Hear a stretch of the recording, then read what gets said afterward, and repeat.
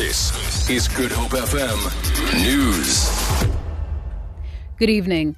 The SABC has rejected reports that COO Hlaudi Motsoeneng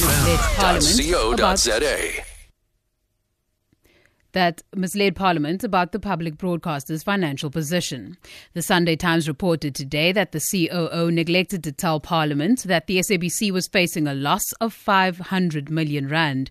SABC Chief Financial Officer James Aguma says the broadcaster presented facts to Parliament when it said it had 1 billion rand in cash. Aguma says it's also incorrect to suggest that Motsoeneng takes all decisions on his own.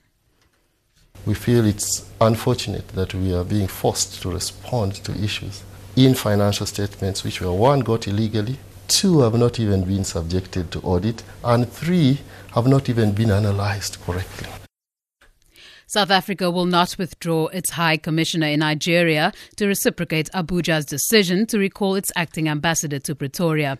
South Africa has criticized Nigeria's decision, saying the country has at no stage expressed the intention to raise the issue of xenophobic attacks with Pretoria.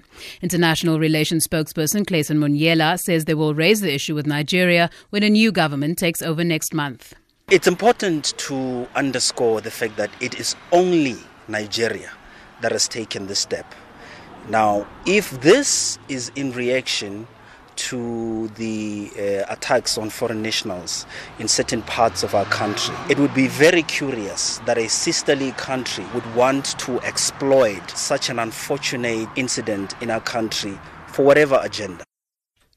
The Western Cape has experienced a summer fire season no one wants to relive. It has been described as the worst in 15 years. It has caused the death of 2 helicopter pilots and a safety leader in 2 separate helicopter crashes. Traditionally, the summer fire season starts in December and tapers off towards the end of March.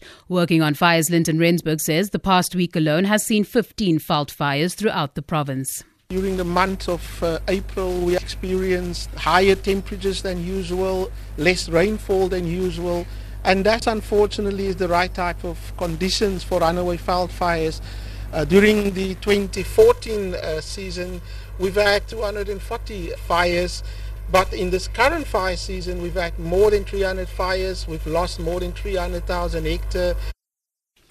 Meanwhile, the fault fire that started 5 days ago in Bainskloof is still burning out of control high up on the mountains on the Slanghoek Valley side. The section of the fire on the Groenberg side has been contained. There is no threat to structures or livestock. And finally, a Johannesburg family is desperately trying to locate 5 of its relatives who were trekking to the base camp at Mount Everest when an earthquake ripped through Nepal, setting off an avalanche on the mountain. Serena Rajakant says her 52-year-old father, Raymond Rajakant, had gone to the mountain with her teenage brother, cousin and 2 other relatives. She says the family has had no contact with the men since the quake struck. The International Relations Department says South African diplomatic missions closest to Nepal have been asked to assist. For Good Hope FM News, I'm Danielle Buzet.